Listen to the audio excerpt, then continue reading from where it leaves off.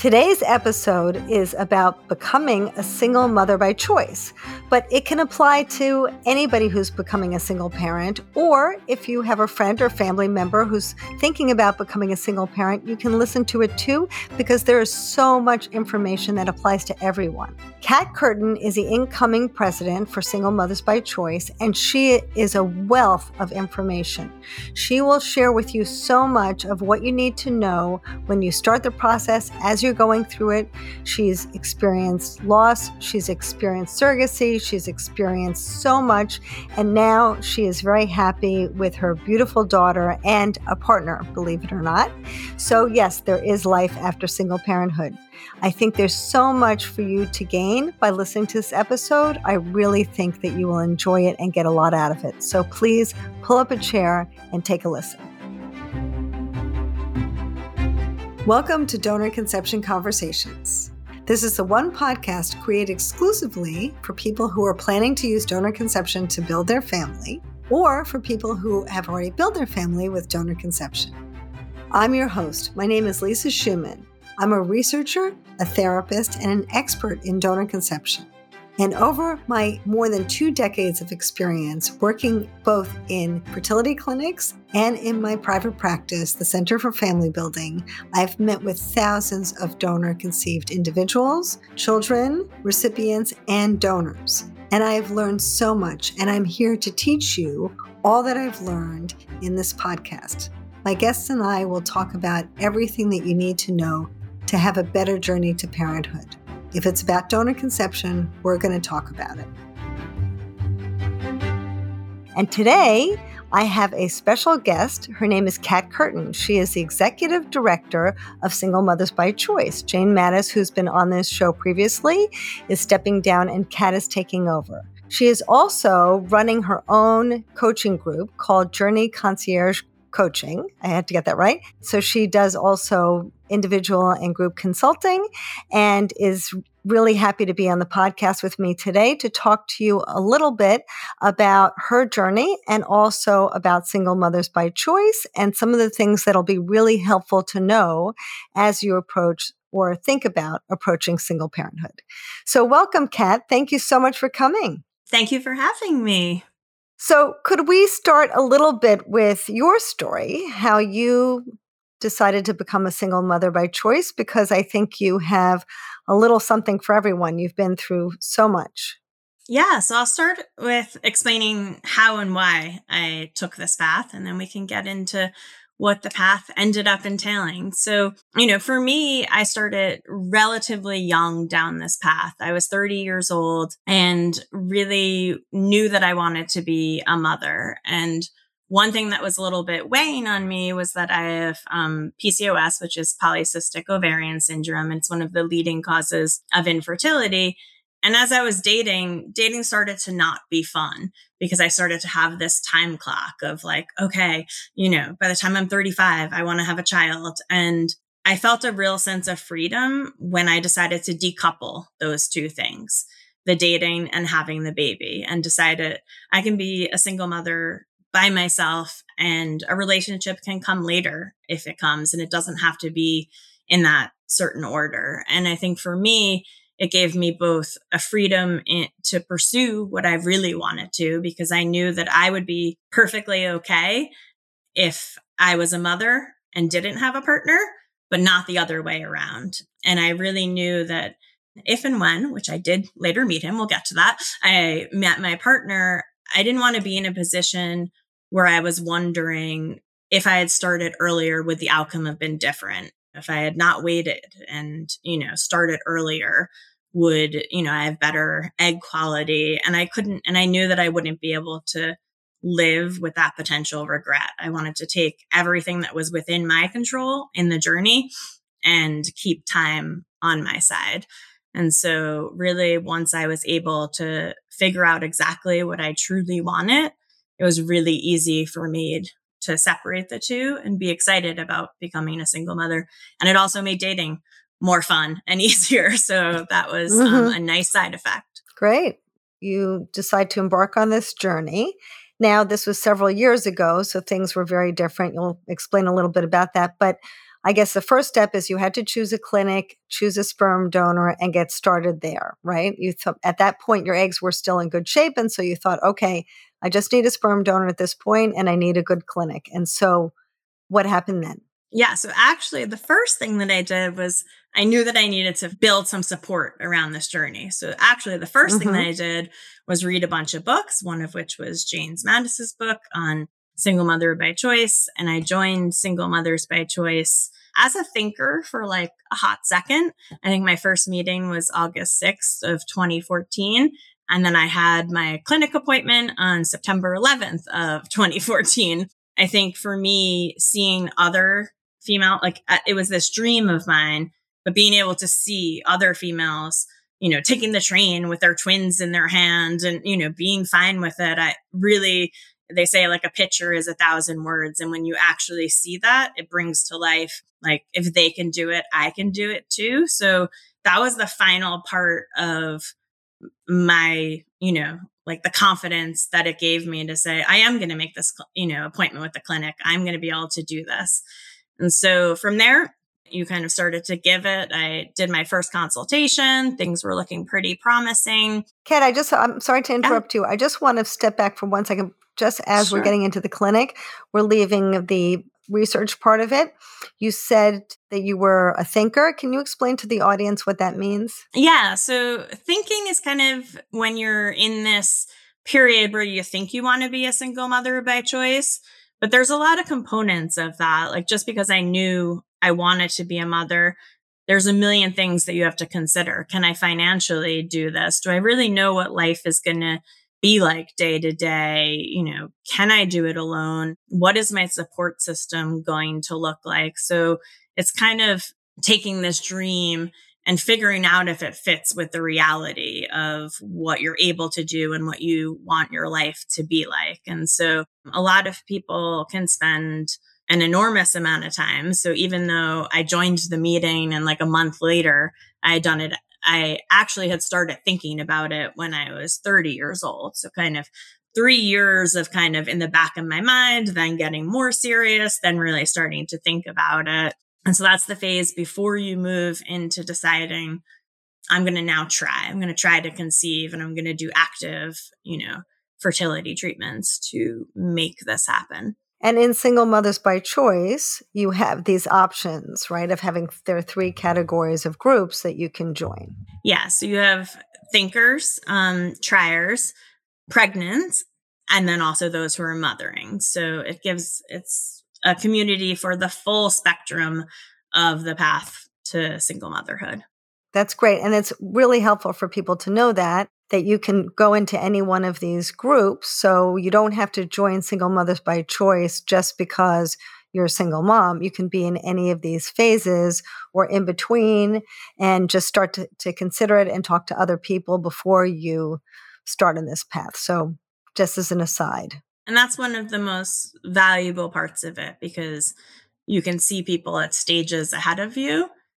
And then also the people at the other stages are really excited to pay it forward in the way that when they were a thinker or a trier, to come back and, explain, this is what I did, this is what worked for me, or you can really empathize with what you're going through and share their stories. So having that mix of everyone together really helps, one, if you're at the end of your journey, to really remember, wow, this was hard. And I'm so glad that I ended up at the finish line of achieving my goal, and the people who are just starting feeling that inspiration on, what can sometimes be a long journey and is, emotionally, physically, financially draining at times. So to see that inspiration and have people taking the same path that you're thinking of taking is kind of invaluable.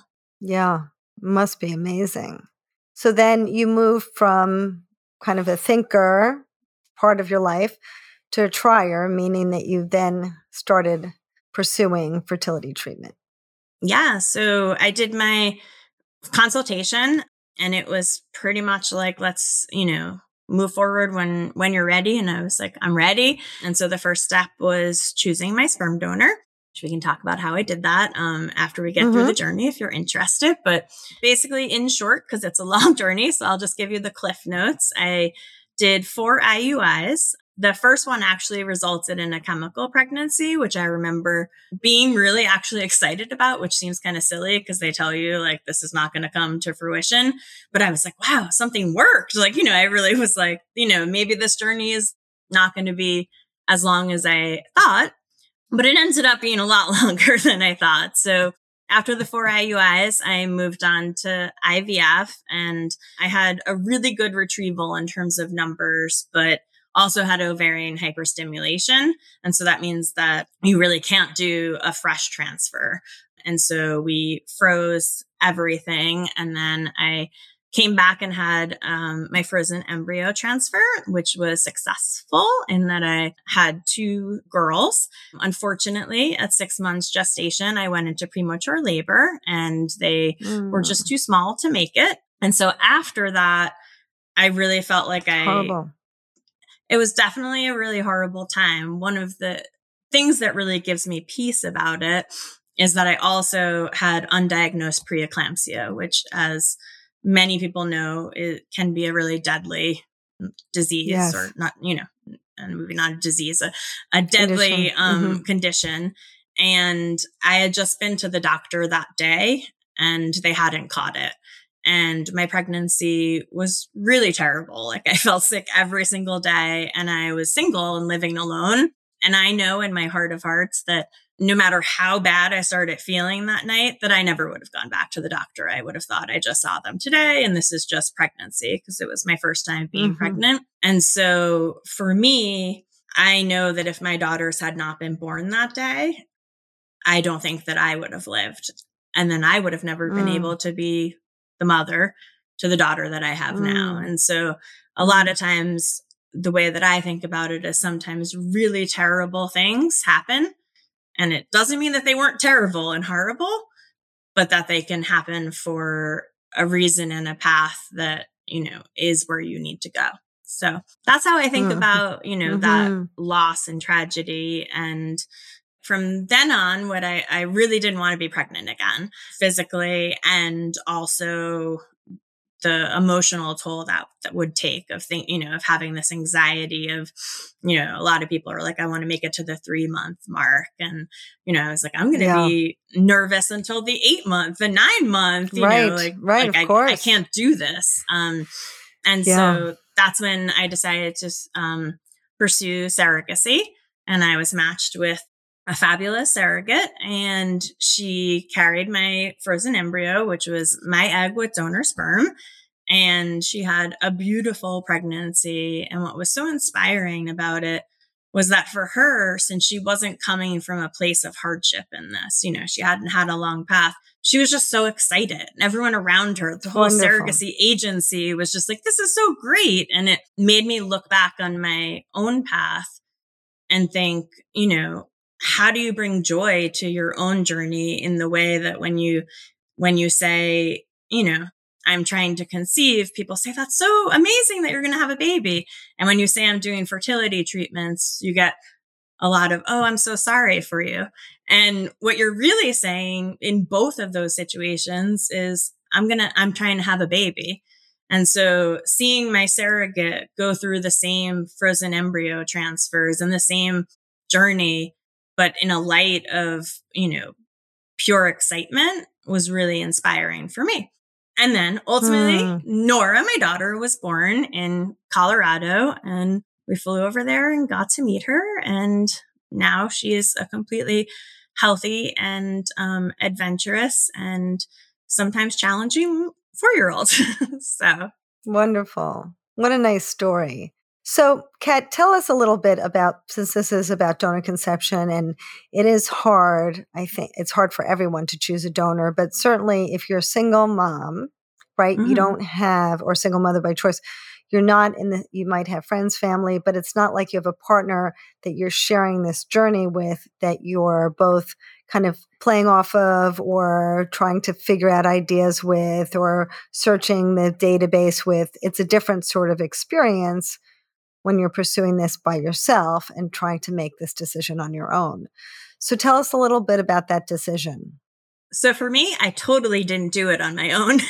So what I did was I definitely looked through the databases. I looked through medical information, read like writing about themselves, listened to them talking, and kind of narrowed, with the help of one of my really good friends, narrowed it down to 10 potential donors that I thought would be a good fit. And then I threw a Choose My Baby Daddy party. And I invited friends from each kind of stage of my life, like a grammar school friend, high school friend, college friends, like my sister. And it was really kind of tongue in cheek. Like we had like, like baby carrots and like, like crazy wine. And I put the profiles up on my like big screen TV and like, we went through them. Everybody voted like on what they thought, my donor should be. And what was interesting is across everyone, 2 of the donors were in everyone's top 3. And they happened to be also like secretly my like top players, and bringing in a bunch of people to help me really made it feel like I wasn't alone. And it also brought in this community of people from the very beginning who felt an attachment to this. And then what I ultimately ended up doing was I took those 2 donors, I bought both of the sperm, and I alternated my treatments using them because I wanted to also leave it a little bit up to fate of, both of these donors are great fits, and the first IUI will be with one and the second IUI will be with another. And it was actually really fun because I didn't, tell what order I was doing it. So those friends were kind of remembering the pictures and being like, is it donor 1 or donor 2? And so for me, being really open about my journey, talking about it from the beginning was really essential to building a support system around me so that I really never felt alone in it. And I took something that can be a nail biting, like, like make a million binders and, compare a bunch of stats and really just not know, like what is the perfect donor for me, and, made it into kind of a joyful experience. And that's a very popular thing to do these days, is having these, Choose My Baby donor party. And so I guess you're a pioneer there, Kat. Apparently, when I first said that I was going to do it, my family was like, this is kind of insane. And I was like, no, it's going to be great. And it was. Did you ever get any pushback from family and friends about people discouraging you or telling you they didn't think you can do it? And how did you handle that? Yeah, there was definitely some concerns. Like, I think I got a lot of like, you're young, you can still meet someone. Like, this push of like, what some people will call plan A is, better, like, like just give yourself time and you'll meet someone. And, maybe they weren't really hearing that wasn't my goal anymore. And someone did tell me that if I did this, I would never meet anyone. No one would ever date me. Like, that this idea that if I, did this, that I could then have a partner was, kind of crazy. And I think when that happens, you just have to realize that they're maybe thinking about their own life and the path that they've taken, and that no one can tell the future. No one can tell you like, you're going to be a great single mother by any choice. You're going to be, ecstatic about it. It's going to ruin your life. Like, nobody really can predict what's going to happen. And you have to just be sure in your own decision and evaluate when people that are close to you, say things, what merit is in there, like, because you want to take in feedback and you want to be realistic, but also, making sure that you're staying true to yourself. And the majority of my friends, like 99% of them, when I told them, were like, yes, of course. Like, this makes total sense. That's wonderful. Yeah, it was. Between my babysitting, taking care of my nieces and nephews, people had seen me just so involved in the lives of like children. They just were like, of course, this is what you would do. Yeah. And I think that that's a really hard thing for a lot of people, because people say, I don't have enough support, or I don't have enough money, or I don't have I'm not young enough. I'm going to be too old. There's all of these obstacles, or I'm not going to meet someone if I do that, all of these obstacles. And it's really hard because not only could you be feeling those things already, but then when you hear the echo of the people around you kind of talking about all of this stuff, it could be really difficult. And I think, on Single Mothers by Choice, I have certainly found it very inspiring to see people from every walk of life, Yep. people who have lots of family support, people who have no family support, people who are, can't come to this country as immigrants and their families are very far away, or people who, have jobs as construction workers, and other people who have like very high ranking profiles and, some of the bigger firms and work a lot. So there's every kind of person who does this. And I think it's very inspiring to see that, because a lot of the obstacles are really in our framework of what we see motherhood should be. And that is changing. Yeah.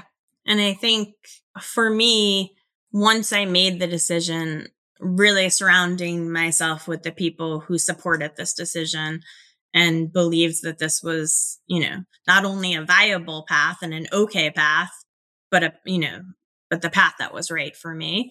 And that was a lot of the Single Mothers by Choice groups and the friends that I brought in that I felt, were really supporting me in what I was going to do.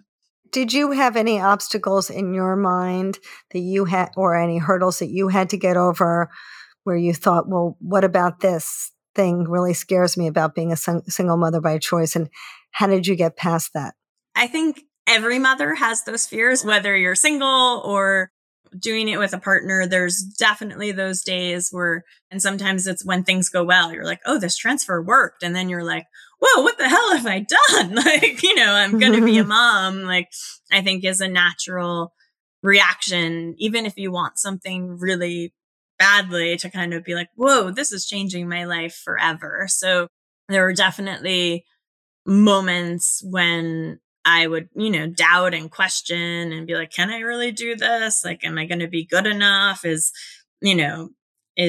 my child, having just one parent? Am I going to be able to love this child enough to, fill her up as just, a single person? Like, definitely those go through your mind. And then I think more on a tangible obstacle was the financial challenge of this entire path, because I had said I'm like very much of a planner. So I had saved a budget for, my fertility journey, and it was a sizable budget. Yes, but with a surrogate, it's very expensive. Then when, you've done all the IUIs, and at the time my insurance really didn't cover, it was very rare for insurance to cover much of anything in terms of fertility, especially if you didn't have an infertility diagnosis, but you can only have if you've really been trying to conceive with a partner. So yes, there was no insurance coverage. And,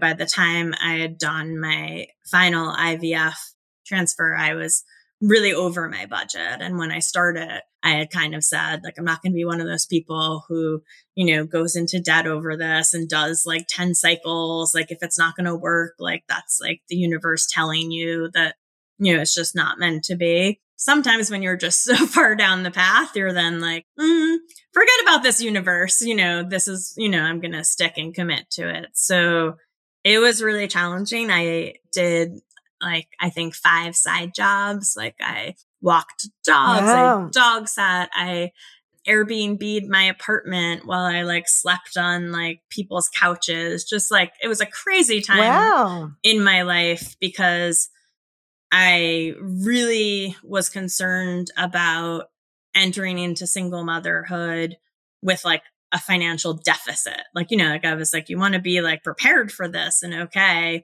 and not, going into it with all of this debt on your back in addition to it. So for me, that was a huge obstacle to really figure out, how am I going to be able to continue to proceed on this journey when it was just so expensive. So expensive. Yes. Yeah. Oh my God. That's incredible, Kat. That's it was really pretty incredible. Insane. Well, I don't know. I mean, insane. It's really about dedication. And, I think it's so important to think that it's really important to pursue your dreams. Mm-hmm. People very often will say, well, the universe doesn't want me to do it. Well, I think the universe wants you to do what you want to do, right? Yeah. And so you really need to pursue it. And it's so easy to get sucked into this fear of it's not going to work, or I don't have enough money, or what am I going to do about dating down the road? Or what if my mother's not happy? And, whatever it might be, to really get some support around those things so that you can push forward. Mm-hmm. And I really want to encourage people out there to really consider, if you hear Kat's story, I mean, this is really incredible what you've been through. And I think that people, as they hesitate, it could be more difficult because, of course, you started young, but as people get older, you probably see a lot of people, both in your group and also in Single Mothers by Choice, who need donor eggs because Mm-hmm. they're usually, in their 40s, and now their eggs are not good. And staying away from that self-recrimination and just pursuing it anyway is so important, because that self-recrimination is not going to help anyone, right? We really need to kind of keep moving ahead. So I think my hat's off to you. I think it's fantastic, Kat. Really wonderful. I mean, once you see the outcome, which if she was here today, she would jump on the screen, then you're like, okay, it was all worth it. All worth it. That's great. And what about the dating piece? So lots of people will say, oh, well, if you're a single mom, no one's going to want to go on a date with you. Or what guy is going to want to be with somebody who got pregnant with somebody else's sperm, and how are you ever going to start dating if you're busy with kid stuff? And yet you were able to manage that as well. I've been with my boyfriend now we're about to have our 3-year anniversary. Wow. It was not what I was like. It wasn't something that I was particularly looking for. It was actually my nanny who was like, oh, like this one, like call that one up, like, trying to pair me up. And he was actually someone that I had dated previously. And I dated him when I took a year off from doing fertility treatment after I had one of my miscarriages. And I was like, I'm just going to take a year off to like reset. And so I started dating a bit, and I remember and I hadn't told, it was like date number 2. I hadn't told him like, oh, by the way, I've been on this path. And I remember asking like, so like, how would you feel about dating someone with children? And he was like, well, I feel like I'm dating you. And I was like, yes, but what if I just magically had a child? And he was like, like you cheated on me? And I was like, no, there's no cheating. Like, it became this like ridiculous conversation. And, then I told him what my plans were. And he was like, well, I think that would be great, because I think one of the real challenges with dating someone with children is having to, deal with the previous partner because you're co-parenting, which was, an interesting perspective of like, it could just be us. But ultimately, like we were dated for like a few months, and I was kind of in this, like, does he like me? Does he not like me? And it was throwing me off my course, basically. Like, like I was like, I need to not date right now because I don't want to go back to thinking about like, it's been a year now. Are we, do we know each other well enough? Should we now have a baby? Right. Mm-hmm.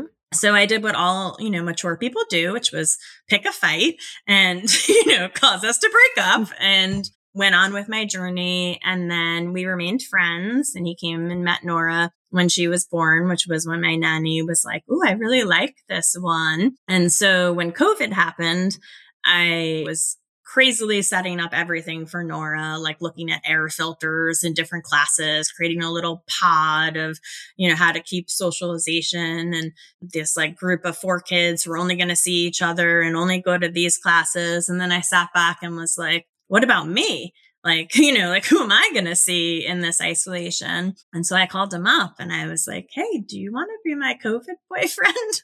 And we got back together, and it kind of quick, I would say like 6 months after that, I was like, I kind of feel like you're not my COVID boyfriend, you're my real boyfriend. And kind of the rest is history. And he has an amazing relationship with Nora, my daughter. And, in a lot of ways, that's been maybe the hardest part for me. People always are like, oh, well, that's the dream. You got the partner and you have the baby. And I think for me, figuring out how to co-parent when you have so steadfastly planned this on your own and have been making all of the decisions and finding that balance between that. So I think it's really, great that we've expanded our family, but it's also not the holy grail that people kind of tend to think like, oh, you got plan A, because I was really happy with plan B. And this is kind of plan C that we're navigating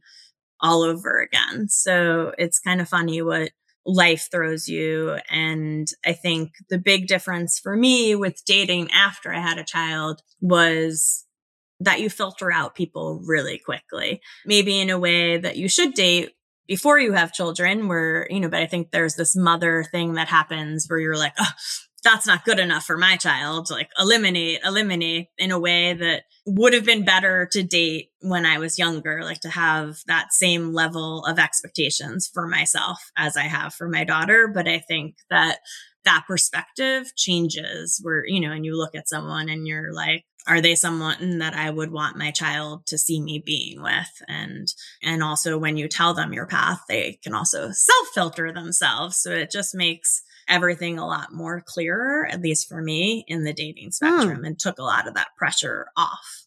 That's so interesting. So in a way, it's almost better or maybe a little bit easier to date when you have this child because you're thinking about things. Maybe you're not thinking, oh, is he tall enough? Or do I like his eyes? You're really thinking about, is this man going to be able to have the right value system to help me co-parent my child, right? It's almost like the most important things to you come into stark focus because now you have this child, and those things are much more important than maybe just kind of the fun dating things that you would have thought about in your 20s. Yeah. And I think it also completely removes that time pressure that so many females feel, like that they're dating and they're like, okay, now I'm 32, now I'm 35, now I'm 40. Do I wait? And for me, I already had my child. And so it was fine whenever the person happened to come or didn't come. And it allowed us to really navigate our relationship in a way that was kind of just fun and not stressful. Like there wasn't this like, okay, do I know you well enough like for us to take the next step? It was like we could get to know each other without having a timeline of like, it's been 6 months and we need another 6 months. And then when can we broach the subject, which really is kind of, in most cases, a recipe for, not the best relationship when you start off with this pressure of, I want this other thing, and you're trying to bring someone quickly into it. So I think what I hear from a lot of females is that, dating becomes kind of dismal when your focus is less on dating and more on finding the person that can parent your child on the first date. And how do you move from this place of, I'm a single mother by choice, I'm making all the decisions, I'm picking the sperm donor, I'm making a decision about where she goes to school and who she spends time with and if she's going to religious school or not or whatever it might be. And then you kind of have your mind set in this certain way. And then all of a sudden somebody else comes into the picture and you have to incorporate their perspectives. It's really hard. I'm sure. One of my favorite things about being a single mother by choice was that I got to make all the decisions. And I really like to be the one making all the decisions. I think one of the things that is challenging is letting go of that and realizing giving someone like the freedom and permission to step up and be an equal parent. And, and I think it's a process that starts like slowly and is really like about trust. Like I freaked out one night because Morrison, who's like a tech person, Morrison is my boyfriend.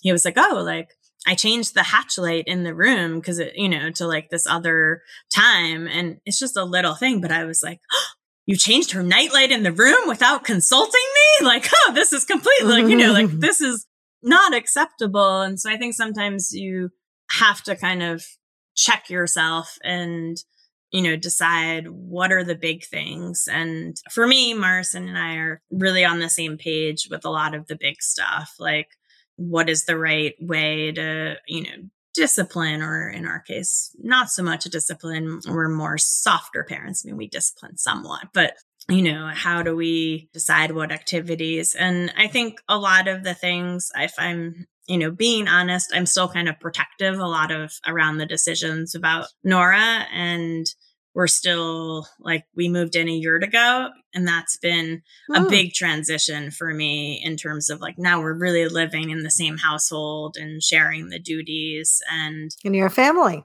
We're really working through it. And I think it's one of the hardest parts for me is thinking about how I define family, because I had my story set and have been telling Nora the story literally since before she was born. Like, saying like I actually recorded my voice, and my surrogate put like the headphones, and, and I told her how much I wanted her, and, and how like mommy didn't have a partner. And so I, went, and she has all the books about like, donors and going to the clinic, and, this is going to be a mommy and me family.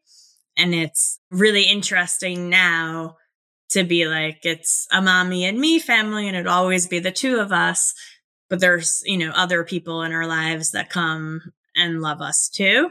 And so kind of it's really made me think about, how do I define, family? And ultimately what I came to is it's the people that love you and are consistent in your life. And so Nora has yet to call Marcin her dad. She prefers to call him Marcin. But I've recently heard her talking to her preschool friends. Like she'll be like, Marcin, my dad is going to pick me up, because I think it's hard for another preschool student to understand like Marcin, who's not quite my dad because I'm donor conceived when you're 4. So she kind of has started to shorthand it. And I think that almost allowing, like taking her lead and, realizing when she feels comfortable with him being that dad presence in her life has made me feel like, okay, this is our family. That's beautiful. It's not an easy path, but yeah. Not an easy path, but really a beautiful story, Kat. Yeah. And, for everyone out there, I just wanted to say this all sounds like a lot, like Kat's been through so much and she's tried so hard, and now she has such a beautiful story, but she's not alone. There are other people that you can find, on the Single Mothers by Choice group, where there are other people who find partners, and there are lots of people who parent alone, 1, 2 kids, sometimes 3, who have all come from different socioeconomic backgrounds and make it work. So Kat's story sounds really like incredible, but you have to remember that she's not the only person. There are other people out there. You're not alone in this. And it's really helpful to hear Kat's story, because she can kind of help you through this process. But there are a lot of people out there who've been through similar journeys. And I just want you to have the encouragement that you can do it too. It's been a really rough road, but a beautiful one. And so I really appreciate you sharing your story with us, Kat. It's really fantastic. There's literally thousands of us. Like the Single Mother by Choice membership is over 4,000. And those are, only the people that are, have found our organization and have joined them. So your point about, well, everybody's journey and story is, unique. There's so many people doing this. It's like, and whenever I share what I've done and, what I'm doing, people are like, I'm really interested in that. Maybe I could do that too. Like, it's becoming so much more common than even it was when I started. Absolutely. There's lots of ways to make a family. Yes, there is. Yes. On that note, we're going to wind down for today, but thank you so much, Kat, for coming on. Of course. And thank you all of you out there for joining us today. Kat, is there a good place for people to reach out to you? Kind of when I've been inspired by this journey and all that I've gone through, I've started to work with other females who are single mothers by choice or just going through a fertility journey of their own. So you can reach me either through Single Mothers by Choice. So it's Kat at singlemothersbychoice.org, or my coaching program, if you're interested in that. It's kat@journeyconcierge.com. And you can visit both of the websites to find out more information either about Single Mothers by Choice or about Journey Concierge. So there's a ton of resources from the organizations to meet your community, build your tribe, and, find out if, this is the right path for how you want to build your own family. Terrific, terrific. That's great. So thank you so much. And anyone who's out there, please know that these resources are really valuable and really worthwhile joining. Their Single Mothers by Choice has a very inexpensive membership, and it's really worthwhile. So take a look. And certainly you can reach out to me as well at familybuilding.net anytime. I'm happy to be there for you. And until next time, please rate this episode and subscribe, because that's how we can keep going. And thank you so much for joining. We really appreciate your time. Thank you so much, Lisa. I'm so glad I could share my story today. My pleasure.